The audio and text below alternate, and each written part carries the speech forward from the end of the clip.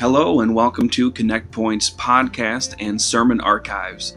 If you'd like to learn more about our church, please go online to our website at connectpointupc.com or follow us on our Facebook page. Thank you very much, and I hope you enjoy this week's message. God bless.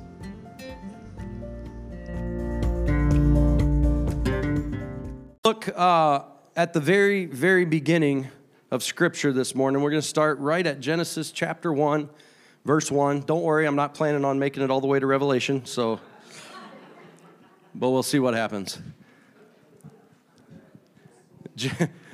Genesis chapter 1, verse 1. We're going to read 3 verses out of this first chapter of Genesis, and we'll get rolling this morning. Amen. Genesis 1 and 1. In the beginning, God created the heaven and the earth. It's groundbreaking stuff. You probably never heard that one before. I had to dig real deep to find that.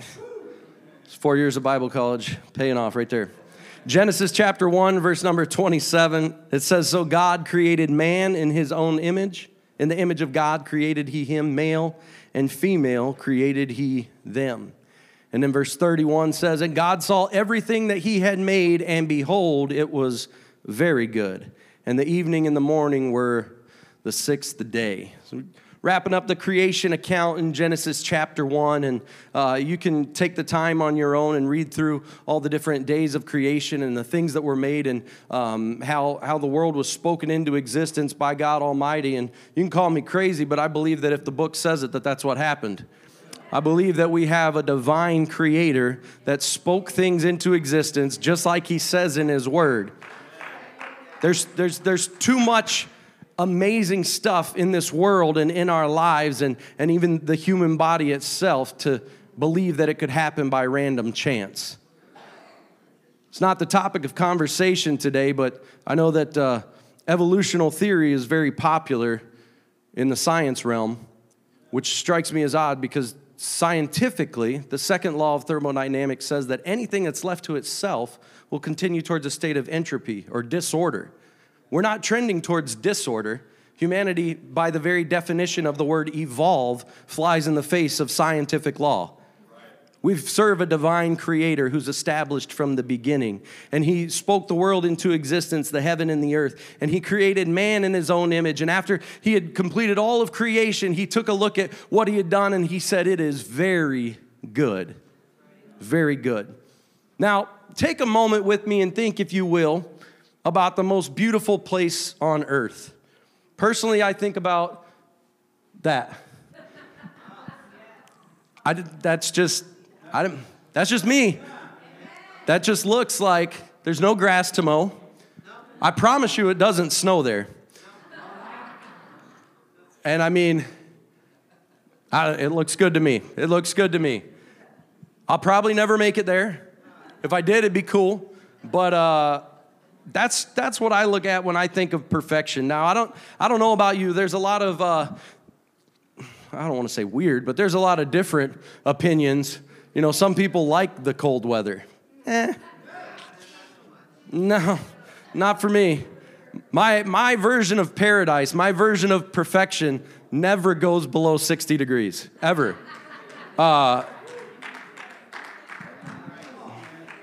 Amen. I felt it in the spirit. I'm just going to flow in that vein. We're going to. No, but think about your version of perfection, your paradise, whatever that looks like to you. And then think about God Almighty, the creator of everything. He spoke into existence the world. He spoke into existence every creature, every being, every plant, every sea, every ocean. He spoke it into existence, and he looked back at his work, and he said it was very good. Now, my picture of perfection and my version of perfection, even your version of perfection, no matter how great it is to you, it pales in comparison to God's version of perfection. And yet that's what he gave us in Genesis chapter 1 when he spoke into the world creation. Now, I'm talking about more than just the scenery that he created, more than just the environment or the atmosphere or the temperature or the weather. I'm talking about all of that plus the fact that there was no sin, there was no death, there was no sickness and no dying, no depression, no anxieties, no worries. I'm talking about absolute perfection. In days of old, they tried to call it something like utopia and imagine that it would never exist. But I can point to a utopian society in Genesis chapter 1 in the Garden of Eden where there truly was no imperfection, no flaws, no questioning, no doubt, no failure. Just perfection spoken into existence by God Almighty. But the sad reality is this: there was something that killed it all off, something that killed all of that perfection. And it was just a tiny 3-letter word. It was sin. Sin is what destroyed perfection from the very beginning. Romans chapter 5 verse 12 tells us, wherefore as by one man sin entered into the world, and death by sin, so death passed upon all men, for that all have sinned. By one man sin entered into the world, and death by sin. Romans 3:25 said, for all have sinned, come short of the glory of God. And even the psalmist David penned in 51:5, he said, behold, I was shapen in iniquity, and in sin did my mother conceive me. And it is the sad and unfortunate reality of the day that when Adam and Eve ate the fruit, that we lost out on the potential for perfection. For now our very nature is conceived and indeed ruled and driven by sin. People who are struggling to believe in God will ask the question, if God is real, then why do bad things happen to good people? If God is loving, why do people die? If God this, why cancer? If God that, why abortion? If God this, why death? If God this, why terrorism? And the very simple answer that no one likes to hear, and even fewer are ready to hear, is just one word: sin. For by one man sin entered in the world, and by sin, death. So can I look at the failure of humanity and use that as an excuse to try and convince someone that God Almighty does not exist? No. I can't look at man's failure. I can't look at man's ineptitude and say that this is proof that God doesn't exist. Because from the very beginning, He spoke into creation perfection. He spoke into creation a world that was absolutely perfect and without sin, and there was no death. Death was not part of the creation plan. It wasn't. He wasn't planning on Adam having to die. Did it take him by surprise when Adam and Eve sinned and ate of the fruit? Absolutely not. And we'll see as we go through to this morning that there's a plan in place to remedy all of that and bring us back to Eden. But the simple reality of it is this: we can't look at failure, we can't look at demise of man and try and explain away a God. But sin is the destroyer of all things, and sin takes what was designed to be perfect and it mars it to the core. Sin takes what was designed to be free and beautiful and stains it with the ugly smears of death. And the only thing that is capable of appropriately covering sin is bloodshed. Genesis chapter 3, verse 21, it says, unto Adam also and to his wife did the Lord God make coats of skin and clothe them. Now this is after we see the encounter with Adam or with Eve rather, and the serpent, and he convinces her to eat of the fruit, and she convinces her husband to eat of the fruit, and they do, and then they're going about their day, and God says, where are you at? Because they're hiding. They said, well, I heard your voice, and I was afraid because I was naked. And he said, well, who told you that you were naked? Did you eat of the tree of knowledge of good and evil? And they, of course, does what any respectable man does. He blames it on his wife. And I didn't say it was right. I just said it's what he did. But they had sewed together themselves clothes out of fig leaves. And God, as He's getting ready to send them out of the garden, that's not an appropriate covering. And so He says that He made them both coats of skin. Now, the only way to make clothes from skin is that there had to be death. There had to be a sacrifice to ultimately cover not just their body, but to cover their sin. And that's where we have the concept of blood sacrifice covering sin that reigns on throughout the Old Testament and throughout the law, and the need for spotless sacrifice and all of these things to take place is because the only way that sin could be covered up was with the shed blood. So for hundreds of years, the only covering for sin that could be offered was spotless animals of the utmost perfection. By the shedding of their blood, sin could be rolled back for 1 year at a time. Now there's an imperative requirement for all of us today before we can take a step towards God, and before we can get help, and before we can pray a prayer of repentance, and before anything else, we must come to the acknowledgement that we are sinners. We have a sin condition. We were born with it. And unless God intervenes, we will die with that sin condition. David, a man after God's own heart, even said, "Behold, I was shapen in iniquity, and in sin did my mother conceive me." We're born with it. It's not something that we can just shake off or grow out of. But I'm so thankful today that that's not how the story ends. That's not how the story ends. The only way that sin could be eternally conquered or covered would be if there was a perfect, spotless, eternal blood that could be shed to cover it. And that's where Jesus enters the scene. A man born of a virgin come to take away the sins of the world. Isaiah made sure, though, that we weren't going to be confused with any potential idea that Jesus was going to be a second person of the Godhead or a member of a triune being or some sort of demigod. He made it very clear, and he penned in Isaiah chapter 9, verse 6, and we'll hear this scripture a lot more in the coming month or two. For unto us a child is born, unto us a son is given, and the government will be upon his shoulders, and his name shall be called Wonderful, Counselor, the Mighty God, the Everlasting Father, the Prince of Peace. Amen. You can leave that scripture up there for just a moment. He's foretelling us of a spotless sacrifice coming, a man come to take away the sins of the world. And he said, unto us a child is born. Who is the child that was born? Jesus. And what did he say the name of that child would be? Wonderful, Counselor, the Mighty God, the Everlasting Father, the Prince of Peace. He didn't say, I need to create some new God or some new being or some second person in a Trinity. He didn't say, I need to do any of those things to cover over sin. He simply said, I'm going to send a child, and my name is on that child. That child, Jesus, is the mighty God, the everlasting Father, the Prince of Peace, come to take away the sins of the world. He made it very clear that he was going to do that. You see, a man born with no earthly father, therefore has no heritage of sin, but rather a heritage of perfection. And if you were in elements class on Wednesday, I don't apologize, but you're going to hear again what we talked a little bit about on Wednesday. You see, our nature, our human nature, our heritage is passed down through our father. That's just how it works. That's just how it is. Customarily, we take the name of our father. Now, I know that there's random, weird, different situations, and everybody's got a different situation in the nuclear family. As much as we love and appreciate and treasure that, is unfortunately not necessarily the normal in today's world and in today's society. But that doesn't change the fact that our heritage is passed down to us through our father. So when Romans chapter 5 told us that for by one man sin entered into the world, Adam, the father of all humanity, passed down to us all a nature of sin.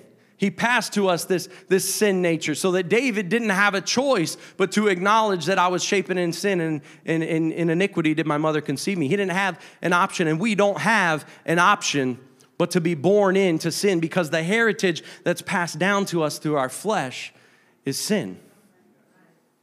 That's inspiring. Thanks for bringing it up. But if we don't acknowledge the reality, then we don't know how to take a step to change. If we don't acknowledge the reality, then we don't acknowledge the necessity for a Savior. But this is why it's so important that as we celebrate in December and as we celebrate at Christmas time, the birth of Jesus, born of a virgin Mary. And it's more than just a cute story, and it's more than just, something that we can have some kids act out with a plastic baby doll. It's more than all of those things, right? The reality is, if it wasn't born of a virgin, then there would have been sinful heritage passed down to Jesus. This is why it was so important that he was born of a virgin. It's also important why the scripture accounts to us that Joseph didn't know his wife. He never had sexual intercourse with his wife until after Jesus was born. Why? Because there needed to be spotless perfection. If there was any sin, if there was any heritage of sin in the man Jesus, there would be no sacrifice that could cover eternity. So we needed to have that spotless lamb. We needed to have a man, but not just a man. Colossians 2:9 tells us he wasn't just a man. He said, for in him dwells all the fullness of the Godhead bodily. This spotless sacrifice, John the Baptist called him in 1:29. He says, the Lamb of God, which takes away the sins of the world. This is who we're talking about. And if you ever want New Testament proof of one God whose name is Jesus, you should just read through John chapter 1. I'll read a couple of those scriptures for you this morning. John 1:1 begins, he said, in the beginning was the Word, and the Word was with God, and the Word was God. Now we started at Genesis 1:1 this morning, and what do we see about the beginning? It said, let me read it so I don't get it wrong. In the beginning, God created the heaven and the earth. There's not more than one beginning, right? Is that a fair assumption? All right. So in the beginning was the Word, and the Word was with God, and the Word was God. So from the very creation, the very moment that things began to be spoken into existence, in the beginning, God created heaven and earth. From that moment, and even preceding that moment, it's hard for our minds to wrap around this concept of no time, right? But do you know that before there was a beginning, there was God? It challenges the thinking, but if it's anything less than that, then he's not an eternal being. Okay, but in the beginning was the Word, and the Word was with God, and the Word was God. We see established from Genesis 1, one God.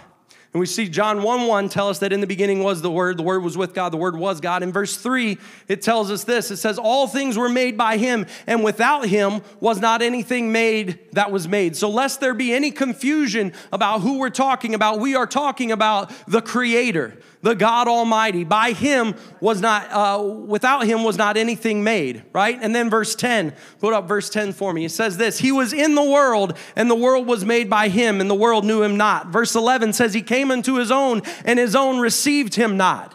We have accounts of Jesus coming back to his hometown of Nazareth, and as he began to teach, and as he began to preach in the synagogue, they ran him out of the city, saying, is this not the carpenter's son Joseph? They wouldn't hear him. Jesus came unto his own, and his own received him not. This is what we're talking about. If you want to extrapolate that even further, Jesus came to save the sins of the world, and what did they do to him? They put him on a cross and said, give us Barabbas. He came unto his own, and his own received him not. There's no doubt or no confusion that we're talking about Jesus here, and yet we see that it's established that that same Jesus is the God of creation. Verse 14, if you put up there, it says, and the Word became flesh. That word that was at the beginning, the Word became flesh, and it dwelt among us, and we beheld his glory. The glory just like as of the only begotten of the Father, full of grace and truth. That graceful, truthful God, that merciful Savior is Jesus Christ, God Almighty, a Son come to take away the sins of the world, a Son whose name is Wonderful, Counselor, Everlasting Father, the Mighty God, the Prince of Peace. That's who we're talking about, and that's who John told us is coming, the Lamb of God, which takes away the sins of the world. But John continued in verse 34, and he says this, and I bear record that this is the Son of God. Now, these words are important. These words are important. There's a big difference, like an eternity-sized big difference in the phrase Son of God and God the Son. God the Son is popular to hear. God the Father, God the Son, God the Holy Spirit. It's not biblical. That's the first problem with it. The first difference is Son of God is found in Scripture. God the Son is never found in Scripture. The second is this. This is not an additional person of the Godhead, but this is showing us why the man Jesus was qualified to take away the sins of the world, because his Father was perfect, without sin, flawless, blameless, spotless. He didn't have a heritage of sin passed down to him because he's God Almighty wrapped in flesh. 2 Corinthians chapter 5, verses 17 through 21 tells us this. Therefore, if any man be in Christ, he is a new creature. Old things are passed away, and behold, all things are become new. We rejoice in that possibility. Amen? Amen. And all things are of God, who has reconciled us to himself by Jesus Christ, and has given unto us the ministry of reconciliation. To wit, that God was in Christ, reconciling the world unto himself, not imputing their trespasses unto them, and has committed unto us the word of reconciliation. I want to pause for just a second. He says, not imputing their trespasses upon them. Right off the bat, does anybody just want to volunteer what imputing means? Because I didn't know either. Imputing means he wasn't blaming them. He wasn't putting the weight of their sin on them. He was not looking at them and saying, I know that you've failed. I know that you've made mistakes. I know that you've sinned, and I'm going to hold it against you. He was not imputing. He was not putting the weight of the sin on them. And he's committed unto us the word of reconciliation. Verse 20, now then we are ambassadors for Christ, as though God did beseech you by us. We pray you in Christ's stead, be reconciled to God. For he has made him to be sin for us who knew no sin, that we might be made the righteousness of God in him. Now that word reconciliation is found a lot of times in that passage. The word reconciliation is this. It's the act of bringing together two parties previously alienated from one another. Two parties previously alienated from one another. Now we start by talking about God Almighty. We start by talking about Jesus Christ. We start by talking about a spotless lamb. And then we start by talking about paradise and how he spoke it into existence. A perfect world, free from sin, free from doubt or depression, free from anxiety, free from thoughts of suicide, free from thoughts of failure or anything like that. We find ourselves looking at perfection, but sin separated that. Sin separated us from that. We even see that the act of sin not only showed them that they were naked and that there needed to be bloodshed to cover their sin, their nakedness, but it separated Adam and Eve. They were removed from the garden. They were alienated from godly perfection. And by our sin nature, we are born alienated from godly perfection. That's not where we want to be. That's not where we long to be. That's not where we strive to be. And yet that's where we are. So it's necessary then for a reconciliation to take place, a coming together of two parties that were previously alienated, God and man. It's almost like we need a go-between, a mediator.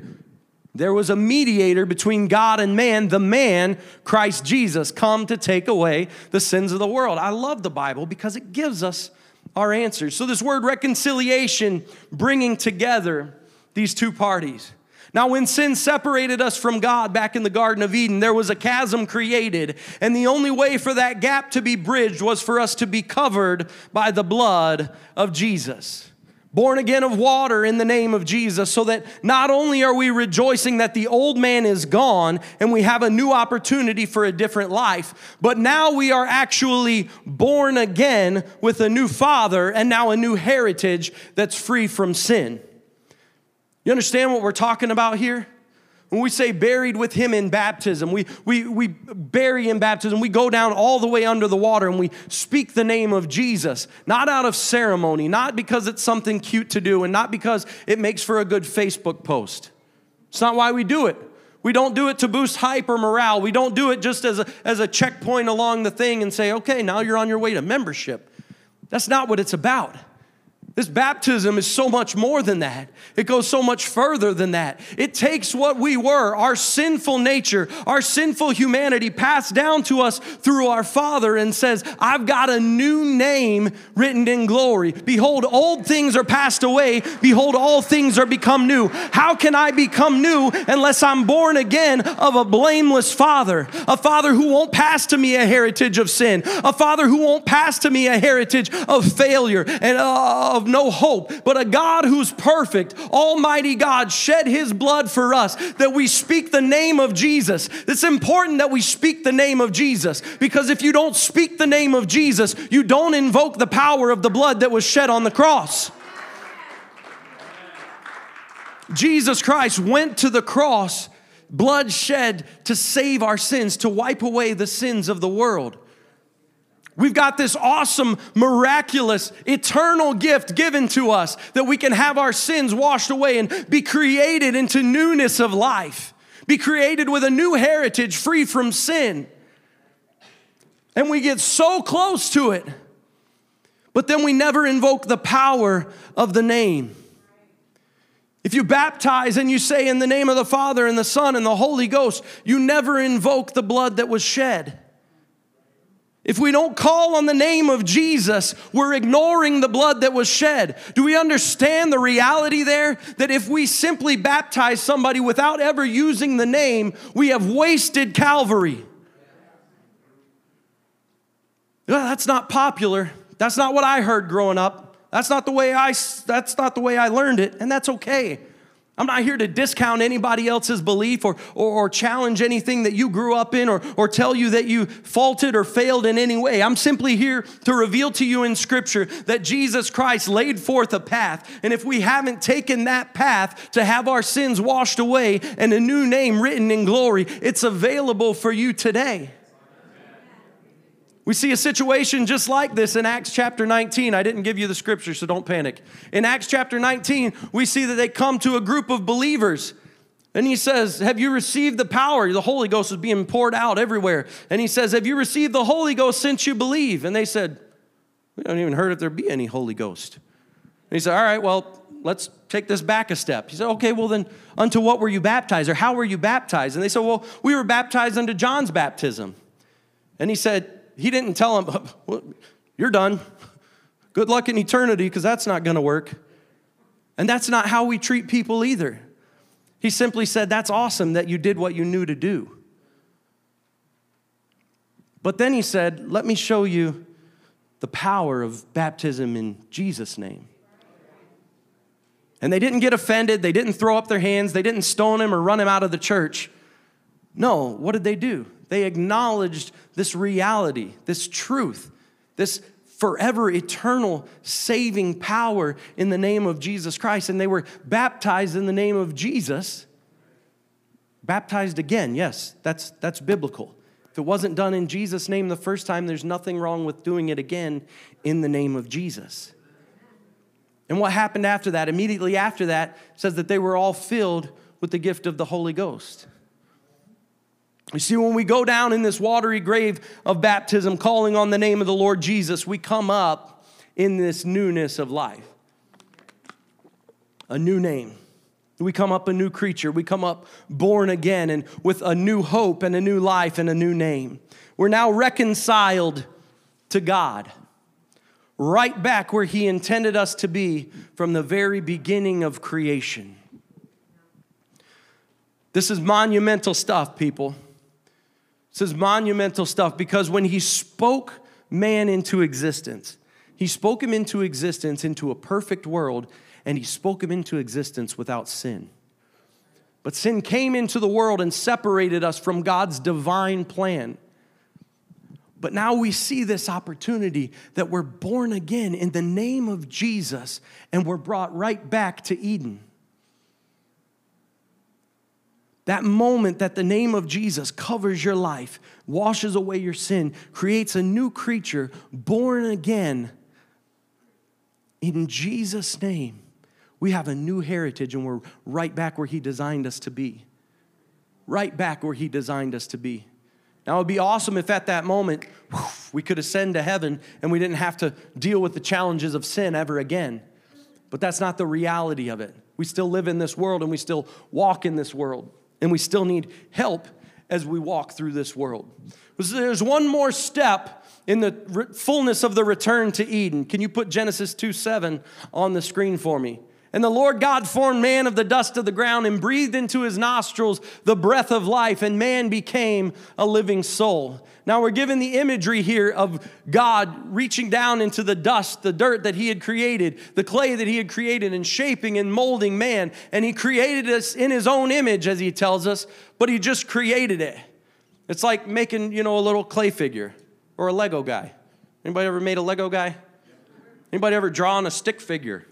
All right, that's nearing the extent of my artistic abilities is the little stick man, and I can make a mean stick man. Let me tell you. But here's the thing.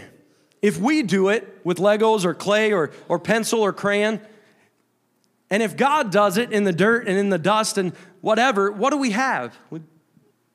Nothing in the shape of a man, right? There was no life there until this moment. God breathed into his nostrils the breath of life, and man became a living soul. So at that moment, that's when his life became new. That's when he was actually up and walking around and moving around. And then he's able to name all the animals, and he's able to groom the gardens and the trees and all these things. He's able to walk and talk with Jesus. He's able to give up a rib so that he can have a wife. I almost came out wrong. Yikes.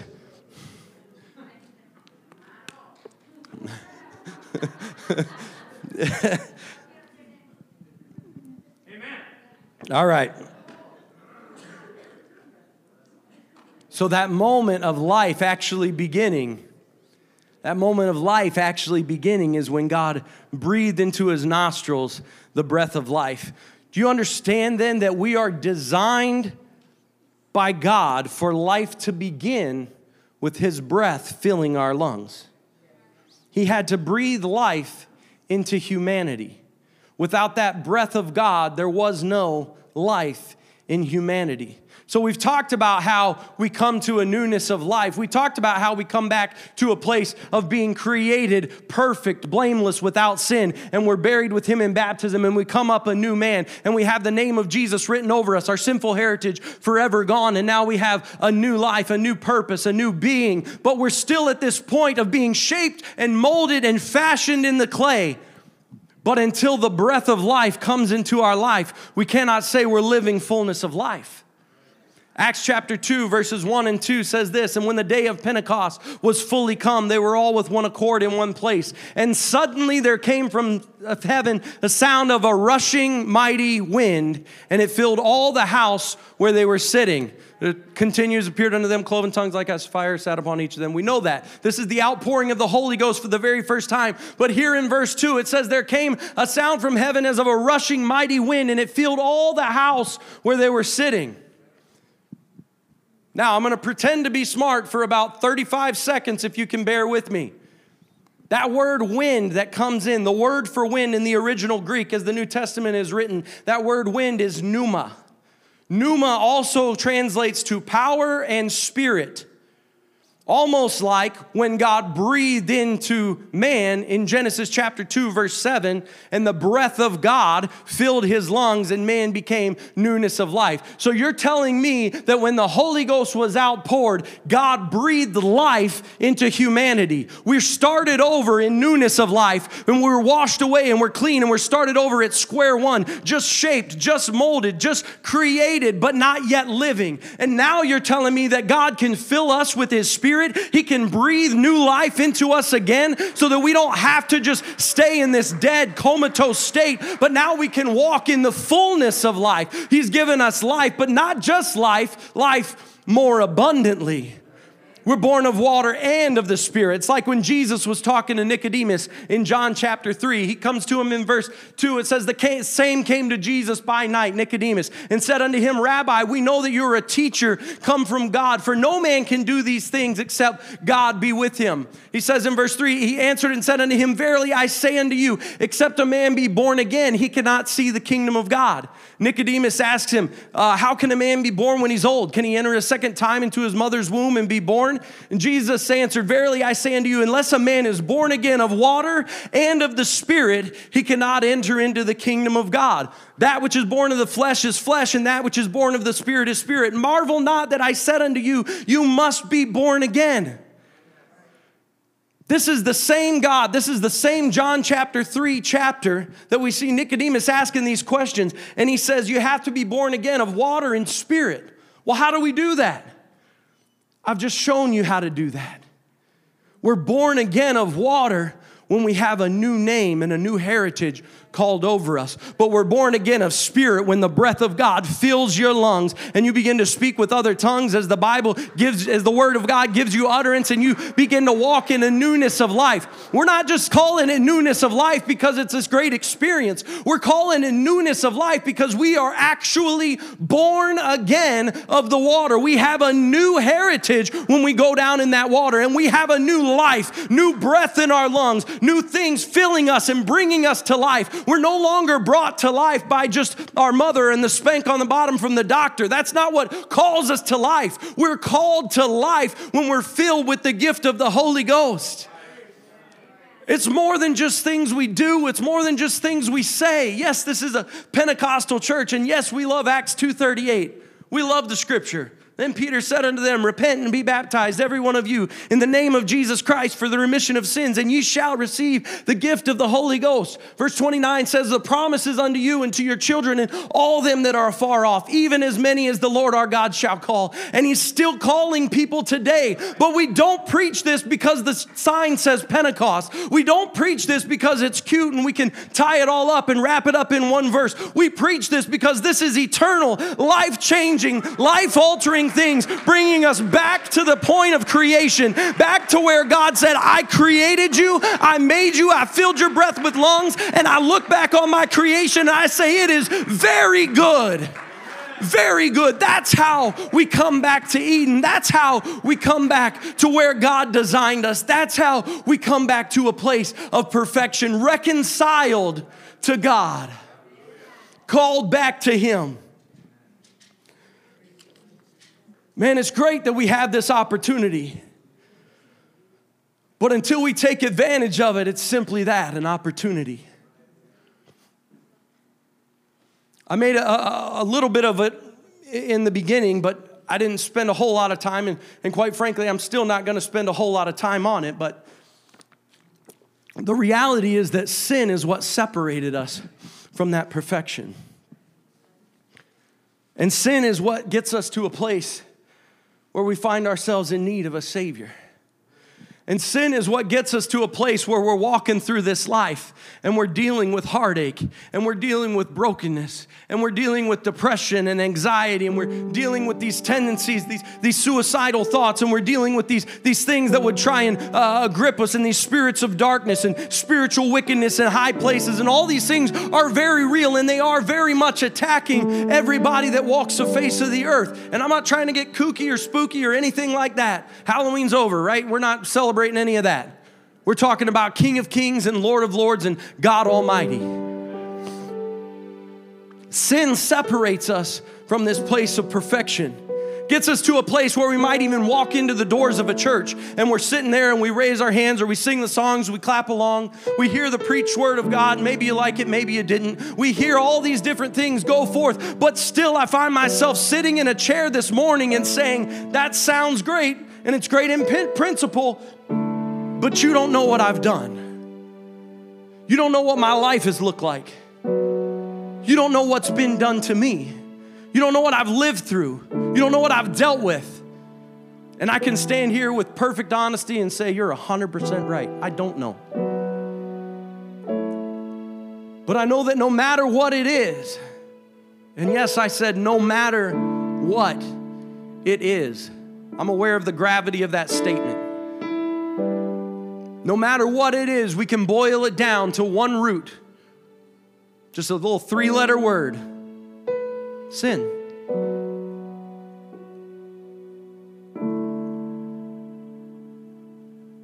It can be challenging to have the wholeness of your life to this point. The wholeness of your problem, the wholeness of your situation, the wholeness of what gives you worry, what keeps you awake at night. It can be challenging to have all of that boiled down into just 3 little letters. But the reality of it is this: sin. For by one man sin entered into the world, and by sin death. So we sit here examining the course of our life, examining our situation, our station in life, our moment, even as we sit in this chair and hear the preached word of God going forth. And we're faced with a simple choice. Do we continue in sin? Or do we take the opportunity that's been presented to us? Not by me, I'm not anything special, anything magical, but by Jesus Christ, God Almighty, who said, I created you to be perfect. And the reality is you made some bad choices. And those bad choices separated you from that perfection, alienated you from God, made you, that word alien means that you don't belong. By our sinful nature, we don't belong with God because God is perfection. And He cannot exist with sin. If sin is in Him, He's not God anymore. So we are, by definition, alienated from God. But He's given us an opportunity. He's given us an opportunity to say, yes, I love repentance. I love the fact that we can confess our sins and He's faithful and just to forgive us our sins and cleanse us from all unrighteousness. I know it's in there. I believe it's in there. And I believe that we should repent. Paul said, I repent every day. I die daily to my sins. He said, I die out to my sin every day. But here's the simple fact. If our story ends at dying, then we're dead. It's a groundbreaking revelation moment. I know I'm not going to win a Nobel Prize for that revelation, but what we're doing when we die out to that sin is we are taking the steps to identify or connect our life to the gospel message, the good news of Jesus Christ, which is simply this: there was a death, there was a burial, and there was a resurrection. Death is a good start, killing off the old man, killing off the sin nature, killing off the bad mistakes, killing off the things that challenge us and get us to a point where we don't know which way to turn or which way to go. Death, dying out to that old man is a great place. But I don't want your story. God doesn't want your story to end with death. But just like anything else that dies, we have to bury it, right?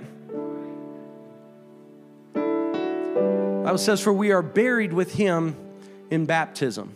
It's important that we go all the way under that water because it signifies a burial. It's a covering.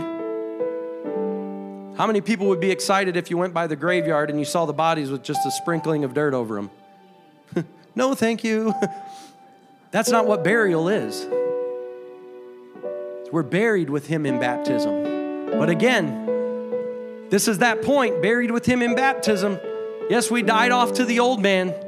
And yes, we're a clean slate, but right now just shaped as a figure in clay, waiting one more step so that we can have a fullness of life in Jesus Christ. We have to be breathed back to life. We're being called all the way back to Eden when we're filled with the gift of the Holy Ghost. How does that happen? What is that? You're talking about this ghost thing. I'll say Holy Spirit if it makes you feel better. It's the same thing. It's Jesus Christ who said, I go away, but I don't leave you comfortless. I'll send myself as a comfort to you. And then we read about it in Acts chapter 2 at the very beginning there. They waited for Him. They waited for this promise that would come from on high. And He sure did. He came. He filled the place as a rushing mighty wind. Cloven tongues like as a fire sat upon each of them. And they were all filled with the gift of the Holy Ghost. How do we know that? Because the Spirit of God, they spoke in other tongues as the Spirit of God gave them utterance. It's not kooky, it's not crazy, it's not weird, it's biblical. It's biblical. We can all stand.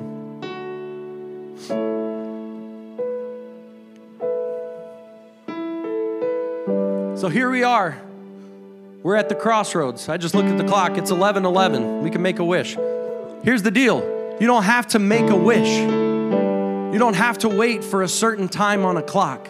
You don't have to cross your fingers. You don't have to wish upon a star. You don't have to do any of those things. We are simply offered it by calling out the name of Jesus. If you've never repented of your sins, it's as simple as this. You're talking to God like you're talking to somebody standing right next to you. God, I know I've done a lot of messed up things. I've made mistakes. The reality is, you know each and every one of them. You know my faults, my failures. You see all of it. And God, I'm just asking you right now, would you forgive me for those sins? Would you forgive me for the things that I've done by intention? And God, would you please even also forgive me for things that I don't even necessarily know about? God, I ask that you would just search me. David prayed it like this: search my heart, know the inward part of my beings. And then he said, purge me with hyssop that I should be clean. Create in me a clean heart, O God, and renew a right spirit within me. So what repentance is, it's nothing groundbreaking. It's nothing like that just absolutely, you don't have to have the fancy words. You're just coming to God and acknowledging that I'm a sinner and I need forgiveness of my sins. And if you've never been baptized in Jesus' name, we've got hot water, we've got towels, we've got robes. We can get that done today. But when you have the name of Jesus called over your life, I told you, it's so much more than ceremony. It's a new life. It's a new life. And if you've never been filled with the gift of the Holy Ghost, Jesus Christ is still very much real and still very much wanting to fill you with the gift of the Holy Ghost. We surrender our life to Him. We repent of our sins. We make sure there's a clean place for Him. And then we just simply begin to worship Him. We acknowledge that it's possible. We acknowledge the reality. God, I believe in your word. I believe that if you say that I can be filled with the gift of the Holy Ghost, I believe that I can be filled with the gift of the Holy Ghost. I might not know how. I might not understand it. It might not make 100% sense to me. But God, if it's in your word, I choose to believe that it's real. And then we just begin to worship Him. The Bible assures that whatsoever you pray in His name, believing, you shall receive. If you come up here saying, this is never going to happen, but I'll close my eyes, that's not a good way to do it. So whoever you pray in His name, believing, you shall receive. I'm going to open these altars. I realize that a lot of people, this is just old hat to you. But there's also some people in this place today that this might be the first time you've heard this. And I would ask everybody that would, if they would just come to this front of this place right now.